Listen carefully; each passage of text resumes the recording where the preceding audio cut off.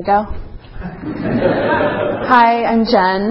I'm a compulsive overeater and a bulimic, and actually a lot more than that. I'm a super well-rounded compulsive overeater, I like to say. Since the time I was very small, I have done it all. I have, I can't think of something I actually haven't done, and it would be super long to introduce myself that way, so I don't. I stick with the main things, compulsive overeating and bulimia, though I did a lot of undereating. I did a lot of over-exercising. I did a lot of dieting, like a lot of dieting. And I just messed with food, and I obsessed about my body for the first 30 years of my life. And I remember that starting at a very young age.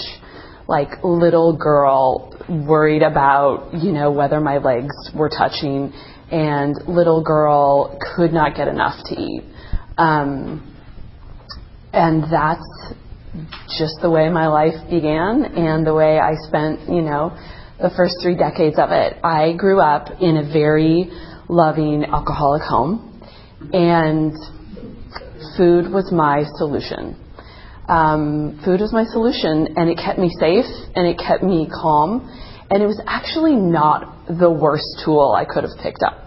I could have done a lot more dangerous things. As it turned out, my disease got scary and really dangerous, but at the time, I don't really blame myself for wanting to coat the nerves and find that solution in the midst of lots of loving, dysfunctional disease. So that's sort of how it began, and I was entirely unaware of it, but I could not get enough food. I just couldn't get enough food. And I had a very, as a kid, I had a really fast metabolism, and I was very small, and I got lots of attention for that, and it didn't show up on my body. So I ate, and I ate, and I ate, and I ate, and it almost became like a thing. Like I could eat a lot. And, people joked I had a tapeworm, and people did all sorts of things that I really, really try very hard not to do with my own children, which is ever comment on their bodies in any way, shape, or form, or ever comment on what they're eating or what they're not eating, because that was stuff that took me a really long time to let go of and still comes up when I'm around my family. So I ebbed and flowed. I decided to really focus on school. There was a lot going on in my house, and I wanted to show that I was enough and I was okay.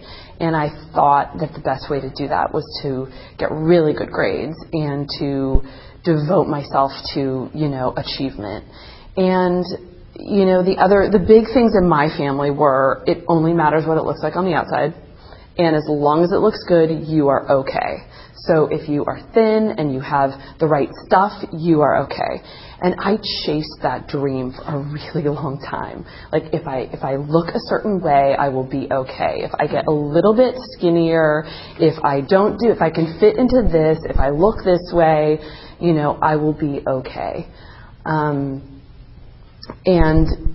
talk about it was another big thing. But, I did grow up with love. I grew up with a lot of love. It was not intended to, be what it was. There was a lot of confusing messages growing up in my house, and there was a lot of things said that shouldn't have been said and things that happened that shouldn't have happened. I dedicated, myself to perfection. Academically, physically, and it really created a phenomenal obsession for me. It really hit fast gear in college when it all of a sudden that small girl metabolism wasn't quite what it used to be, and things started really showing up on my body, at least in my mind. One thing I've learned in this program is I do not have an accurate sense of what I am supposed to look like, and I have lost the privilege of being able to make assessments of whether my body is okay, whether it needs to be different. So I'm, not a good judge of that. But I picked up bulimia there. I picked up over-exercise there. I lived in a house where there was all sorts of food. And I remember one time coming down into the kitchen, and there was these huge bins of food. It was amazing. And there were no pretzels left, and I started crying. And people were like, there's going to be more pretzels. And I was like, that was just what it was like for me. Like, I needed those pretzels right now. It wasn't a later type of thing. And, so there were periods moving on where I would fill, like, the hole with something else. I would fall in love, and I would decide, like, okay, I'm better. I can eat what I can restrict and not even think about it. And I didn't think I was restricting at that time. I thought I was doing a good job. But there were things that would temporarily fill that hole, and I would think, okay, I'm okay, I'll be okay. But then I would sit there in my head and be like, I'm going to eat again. Like, I'm going to eat again. And how will I stop? And for me, what it looked like is I would eat perfectly controlled. And now I realize restricted. Like, I had very certain things that was okay. And the minute I stepped outside of that, I was off to the races. And I could not stop. I would get to a place, I'd be like, okay, this is not okay. I'm going to go on a diet. I went on every diet that anybody I ever knew went on. And I was really good at them for a few weeks. And I would lose an unhealthy amount of weight. And I would be like, everything's awesome. I'm awesome. Everything's awesome. And then I would eat. And I would have one bite, and it would just send me the other way. And it was just like, it was so exhausting. I really don't know how I did other things in my life. I spent so much time focused on what I was eating, what I wasn't eating, when I was going to eat next, what my body was going to look like, what event I was going to that my body had to look a certain way for.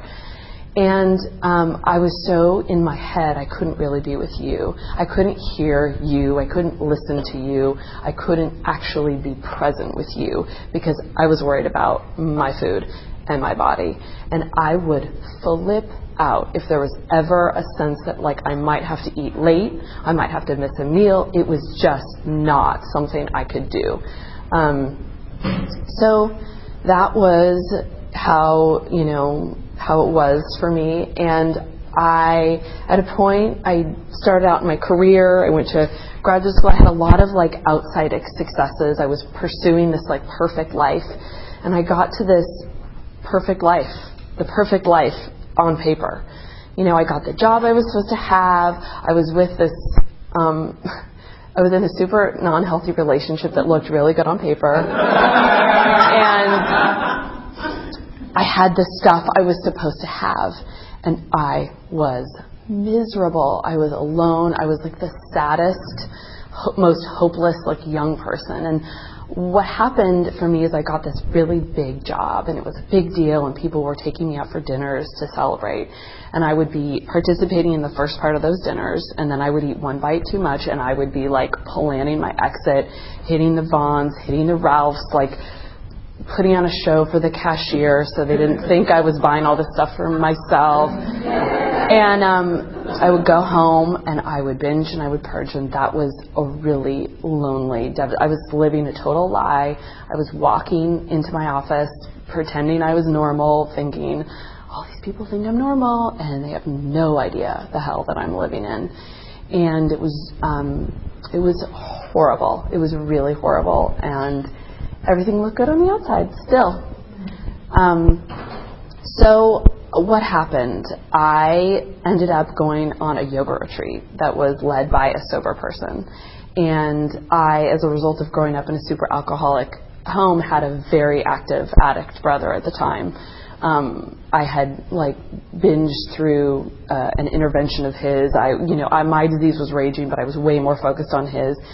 And I tackled the leader of the retreat, and I was like, hey, how'd you get sober? Because he mentioned he was sober. And he was like, you need to go to Al-Anon. And I was like, no, tell me how. Like, I'm going to do this. I was a very, like, goal-oriented project manager type person.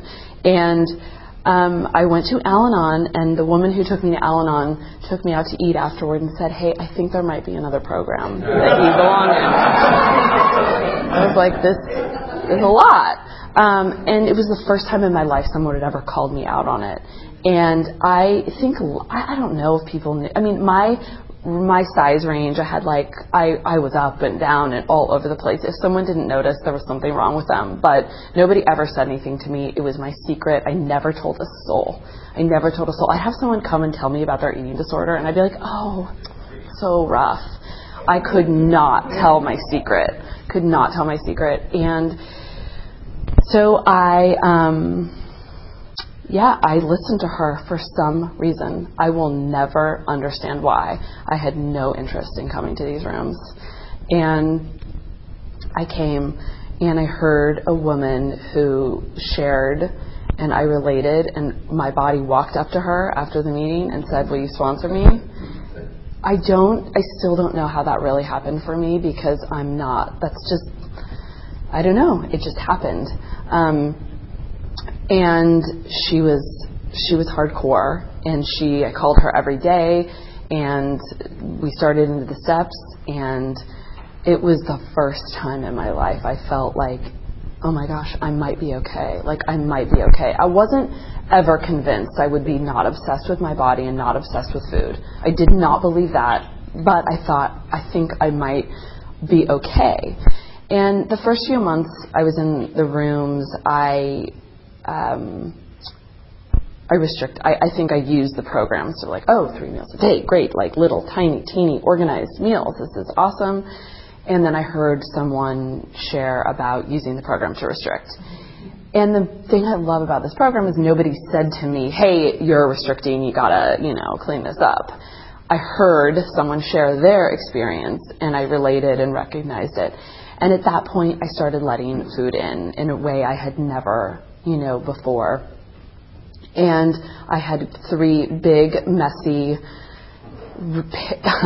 long and meals, but they were meals. They were 3 meals. There was nothing in between, and there was no party afterward.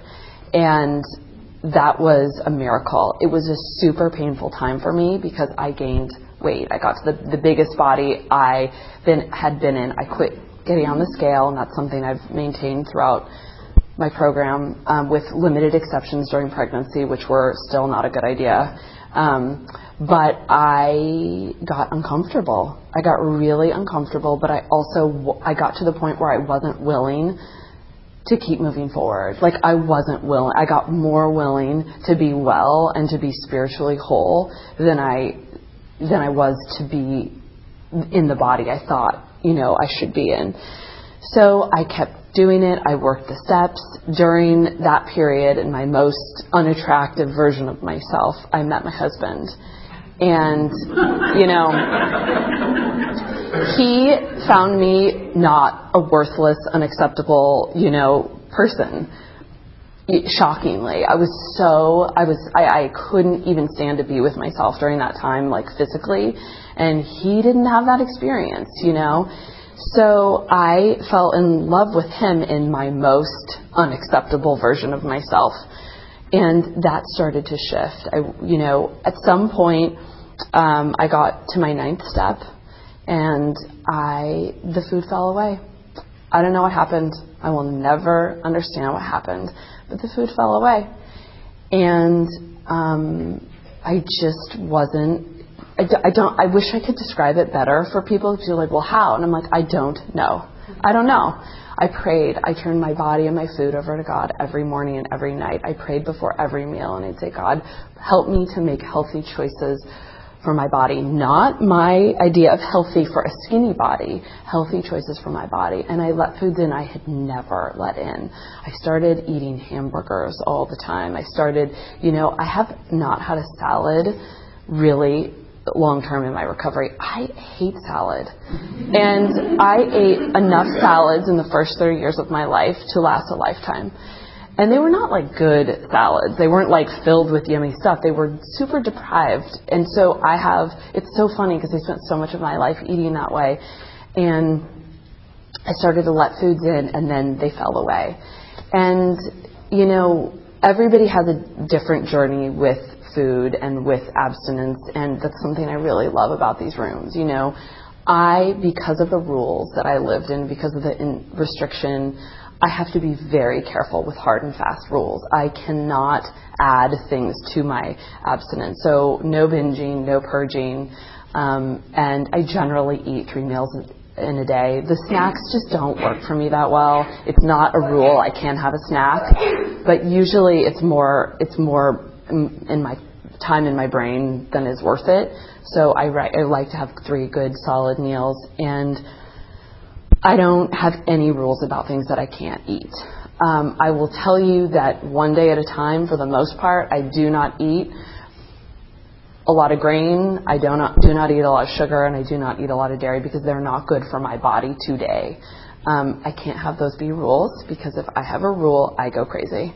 And I had some health stuff happen this year where there was like a lot of, I was talking about or exposed to this autoimmune type of paleo plan, and I talked to my sponsor about that, and she's like, you got to be really careful with those things. I can't do cleanses, I can't do fasts, I can't do anything like that. Those are not for me. Those are not for me. I don't know if they work for normal people. Maybe they do. I don't think they work for anyone personally. They do not work for me. So I can try something one day at a time. Like for today, I'm not going to have sugar. For today, I'm not going to have this, but I can't say for the rest of my life, because then the walls start to close in, and I get crazy.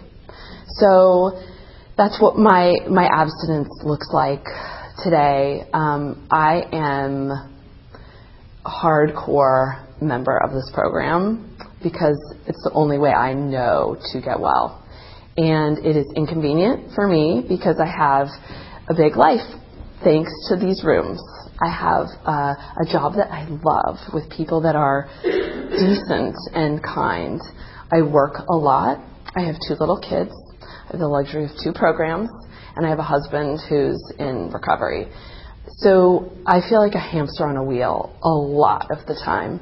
And I know that being having the serenity I have today requires saying yes. It requires showing up. I pray, I work the steps, I'm sponsored, I sponsor others, I do the deal, and I don't cut corners. I went through 2 pregnancies, I've been through health stuff, I keep coming to the rooms, and it saved my life. I made so many excuses in my life. I don't make excuses. There are times where it's been challenging, and I gotta be honest. First thing in the morning on a Saturday, do I want to be at a meeting?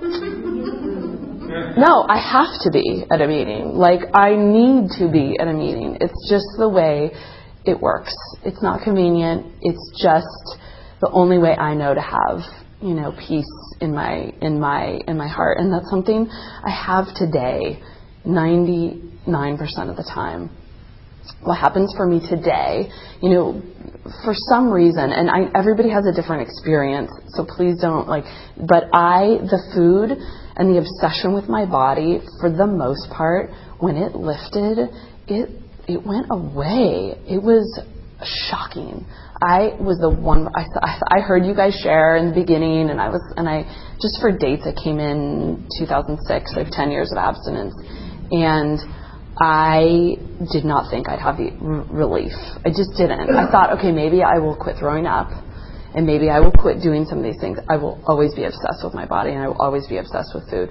And that isn't the way it is today. I'm in my life. I hear you. I want to be a good mom and a good wife and a good employee way more than I want to be perfect in my body. And that's a miracle. Today, what happens for me when things get crazy is in my head. I start thinking, you know what? I think you're gaining some weight. I think your pants are a little tight. I think you're actually kind of fat. That's the way that'll happen. It almost always happens around periods of time where my parents are coming to town and where there's something else going on, and I'm like ready for a comment. Oh, you look great. Or, oh, there's no comment. That must mean I don't look great. Or, it's like going back to the scene of the crime. My old tools start to come up, and that's just the way it is today. Thank God, I have 10 years of abstinence from throwing up, from, not giving myself enough food, and from berating and obsessing over my body. That is a miracle beyond measure. I spent 30 years of my life. Like, I don't remember a time. I don't remember being small to the point where I wasn't thinking about what I looked like, you know, in a bathing suit. I mean, that's so crazy to be a little girl thinking about that. I have a little girl. She's 5. And I just pray that she, you know, she doesn't have that experience. But we all know this is not, we don't have control over that. So today I have a lot of gratitude, and I have a lot of peace that I didn't have before. I will also say it's a daily journey in these rooms. And, you know, what do they say? You don't get clean off yesterday's shower. Without connection to fellows, sponsor, being in meetings, I get crazy. And it happens, and I've had enough experiences to know, you know, getting pregnant and having kids was a little bit hard for me, because what happened in my body was I gained all the weight in the beginning, and I didn't know until the very end that I wasn't going to gain that much in the end. But in the beginning, I had this doctor, and she's like, "So, you're gaining a little bit of weight. I think I want you to start a food journal, because I think you might not be aware of what you're eating." I was aware of what I was eating. So I left her and ended up with like midwives at UCLA who didn't comment on my weight or body once. It was amazing.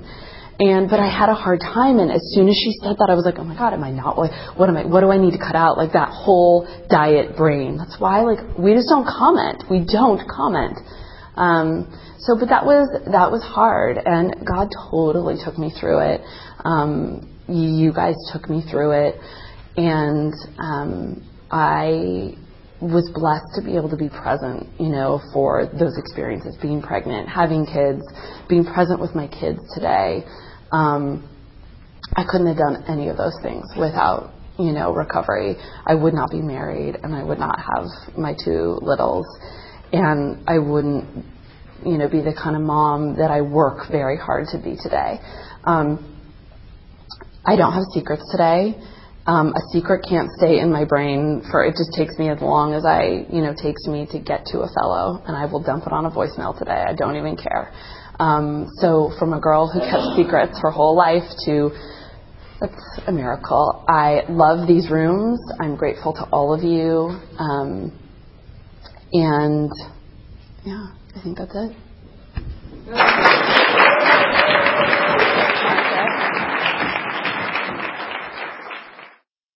Okay, this is the time for questions only. There is no sharing at this meeting. If you need to share, please do so with any one of us after the meeting. Also, please remember that the opinions of the leader are my own and not those of Overeaters Anonymous as a whole. When asking questions, you need not identify yourself. Please remember, if you ask a question, your voice may be audible on the OA podcast.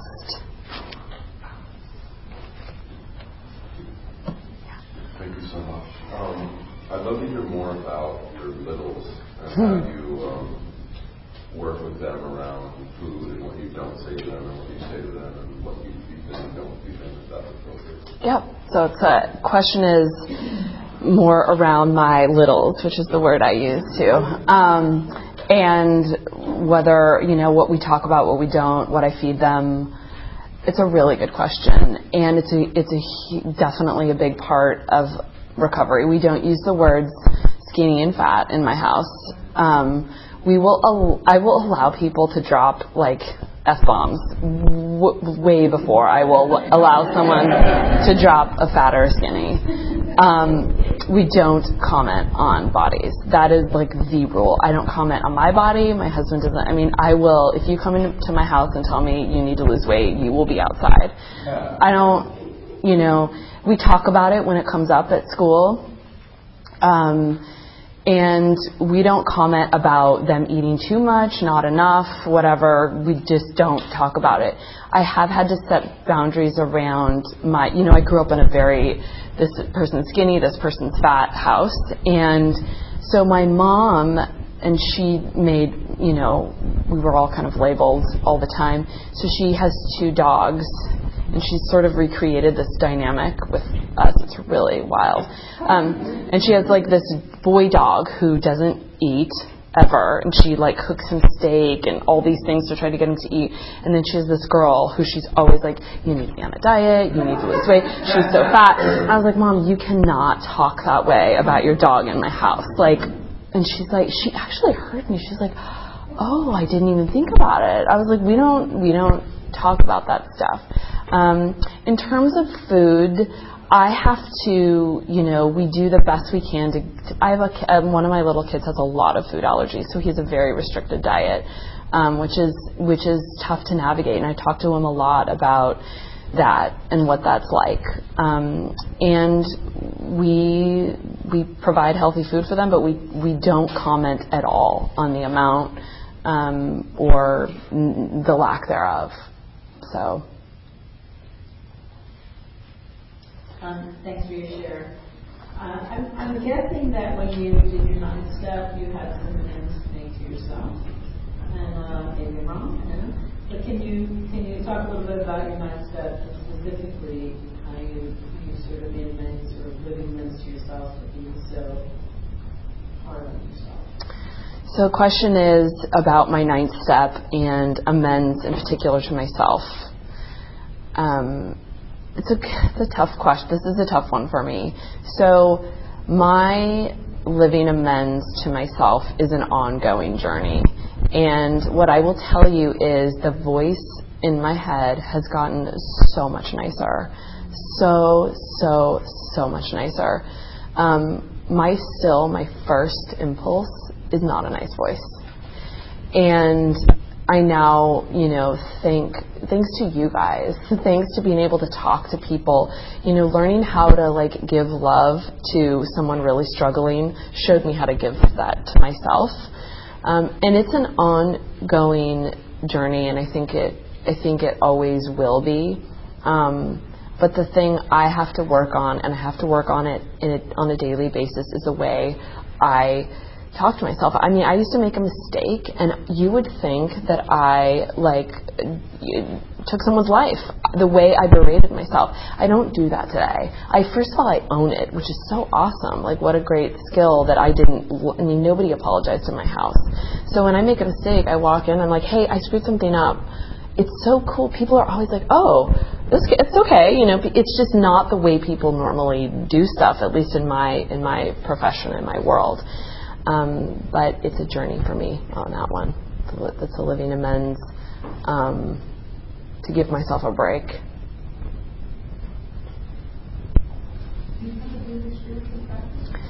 That's another good question. Do I have a daily spiritual practice? I do. This is something that has ebbed and flowed over the years. When I first came in, it was incredible. It was like an hour-long thing in the morning, and I prayed, I wrote, I read my daily readers. I had this amazing time. And today, ever since I had kids, it's been very challenging to carve out that time. And it looks and feels different depending on what's going on and how crazy things are. So on a good day, I will get up, I will go have time by myself to sit, to read, to meditate. A lot of days, and I shared this recently, is, I will meditate in bed cuddling with my daughter. And being with my kids in that quiet, calm way can be very meditative for me. And there are times where I'll sit there and I'll just say the 3rd step prayer really slowly, really, really, really slowly, over and over again. And that is sometimes a really beautiful way to start my day. I also have to take pauses during the day, 5 minutes here and there, just to regroup. I have a fast-paced, kind of crazy job, and I need those moments to just dial back. And then I pray. I pray morning and night. And my spiritual path has really changed and evolved and gotten more, had me explore other things as a result. So it's a daily part of my life. It's not perfect. I don't sit in a garden and have the kind of thing I'd like, but it fills me up for today. Thank you very much. Your share was very articulate, and I really like the way you talked about the difference between abstinence and restricting and how you define your abstinence. So my question is, when you sponsor people, how do you work with helping them define their abstinence? And maybe have an abstinence that's different from yours, that restricts some things, or do you prefer to work with people who don't do that? So you can talk about that. It's a good question. So the question is, given my abstinence, how does it work when I sponsor people and they would maybe want to have a different abstinence? So I think abstinence is a very personal thing based on, work with God. And I usually create a lot of room for that, discussion. I think there are plenty of people who it works very well to say, I don't do this and I don't do that and I don't mess with it. And that's awesome. It doesn't work for me, but it works for a lot of other people. So I don't have a rule about that. And I think in the beginning when I first came in, I really needed to hear my exact same story. And now I can hear what I need to hear from anyone. So I think it's more about the people I sponsor being comfortable, that they're with how I work it and that it being different from them. So, yeah. You mentioned you struggle with over-exercising or something. How do you find balance with that now? So the question is, I mentioned I'd struggled with over-exercising, and how do I find balance with that now? That's a good question. Children gave me balance. So when I first came in, that was a thing for me. And one thing that helped me was yoga, because it was like this more gentle, I couldn't be as abusive to myself with that. And I also got a lot of calm. So one of the things anxiety helped me with exercise helped me with was anxiety.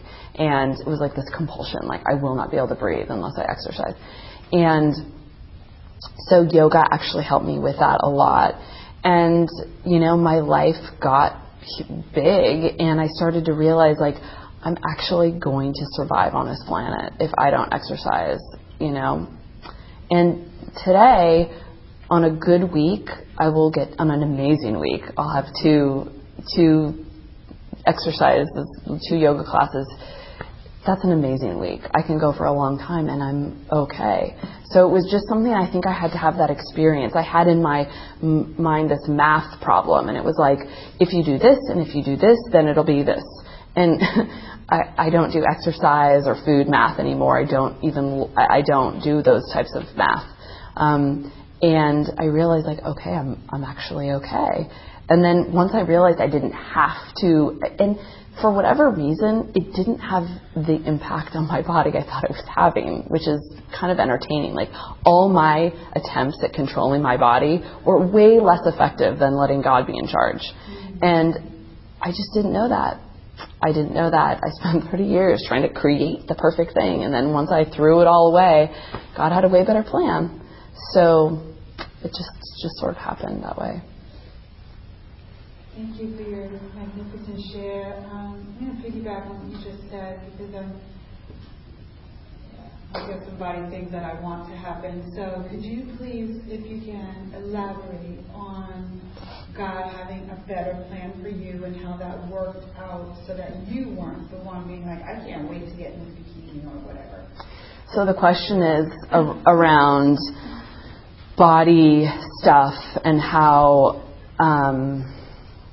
God having a better plan for me and how that worked out. So it's a good question. The way that worked out, part of me working the steps in this program, I had to totally, fully, permanently surrender my body to God. And that was this process where I was okay, this is not my body. This is not mine. This is on loan. My body is not my business. I believe that today. My body is not my business. My business is to work my program, to work the steps, to work with others, to be of service, to tell the truth, to pray, to eat abstinently. God's business is my body. And once I fully and totally and completely surrendered that, things just started to change. And I will tell you, there were periods, there were years and years and years in my abstinence where I prayed every single night. God, this is your body. Like, you take care of it. You handle it. You show me how to eat. Like, I really just had to, and once I and now today, it's not that it doesn't come up periodically, because it does, but it's not a regular thing for me. And I don't know, it's like I lost weight just giving that to God, like just taking the pressure of like what my body was supposed to look like. And today, it's not about my body. Like, the craziest, my serenity is not related to my body. It's related to my spiritual connection with God. And the only times food or weight or anything has ever popped up in abstinence is when I'm trying to control that. So when I try to control my food, when I think, oh, you know what, think I'm taking up, think I'll cut something back, that's when things get, So as long as I'm with God, and as long as I'm working the rest of my program, God seems to just take care of it, and I don't get to be the judge of it. Like, I don't get to be the judge of it because I don't think I don't have an accurate ability to assess myself. So yeah. Mm-hmm. Thank you. It sounds like you understood your husband loved you before you felt lovable. And is there anything other than working the whole program, which we could spend years here, but is there anything in particular that you believe happened that made you feel more lovable? That's a tough question and a good one. So the question is, it sounds like I felt loved by my husband before I felt lovable, which is true. And is there something, in particular that happened? It's so interesting the way you said it. I experienced love from him, and it was very tough for me to let it in. Very tough for me to let it in. In fact, there are still days where I struggle to let in that love. And it didn't happen right away. Like, he definitely loved me for a good period before I felt lovable. But what happened is I started to love others, and I started to see God and perfection in other people.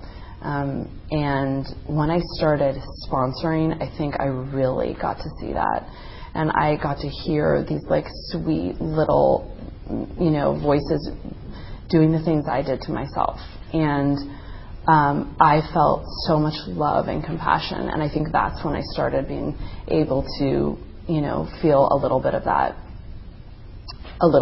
for myself. Thanks for your share. Living in a 12-step home with a husband who's sober, how do you stay out of each other's programs? Like, call your sponsor. No, you call your sponsor. It's just like that.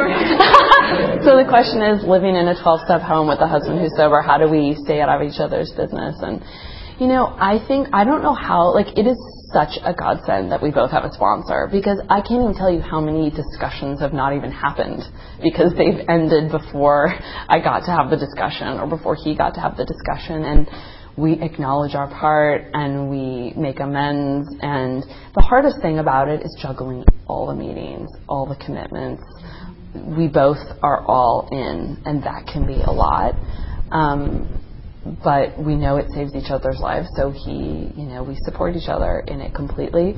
But there have definitely been, why don't you call your sponsor moments, and there will be more. And the super annoying part about that is that usually there's some justification to that request on either side. So yeah. Can you talk about your God and how it's evolved or changed? Can you talk about your God and how it's evolved since you got abstinent? Yes.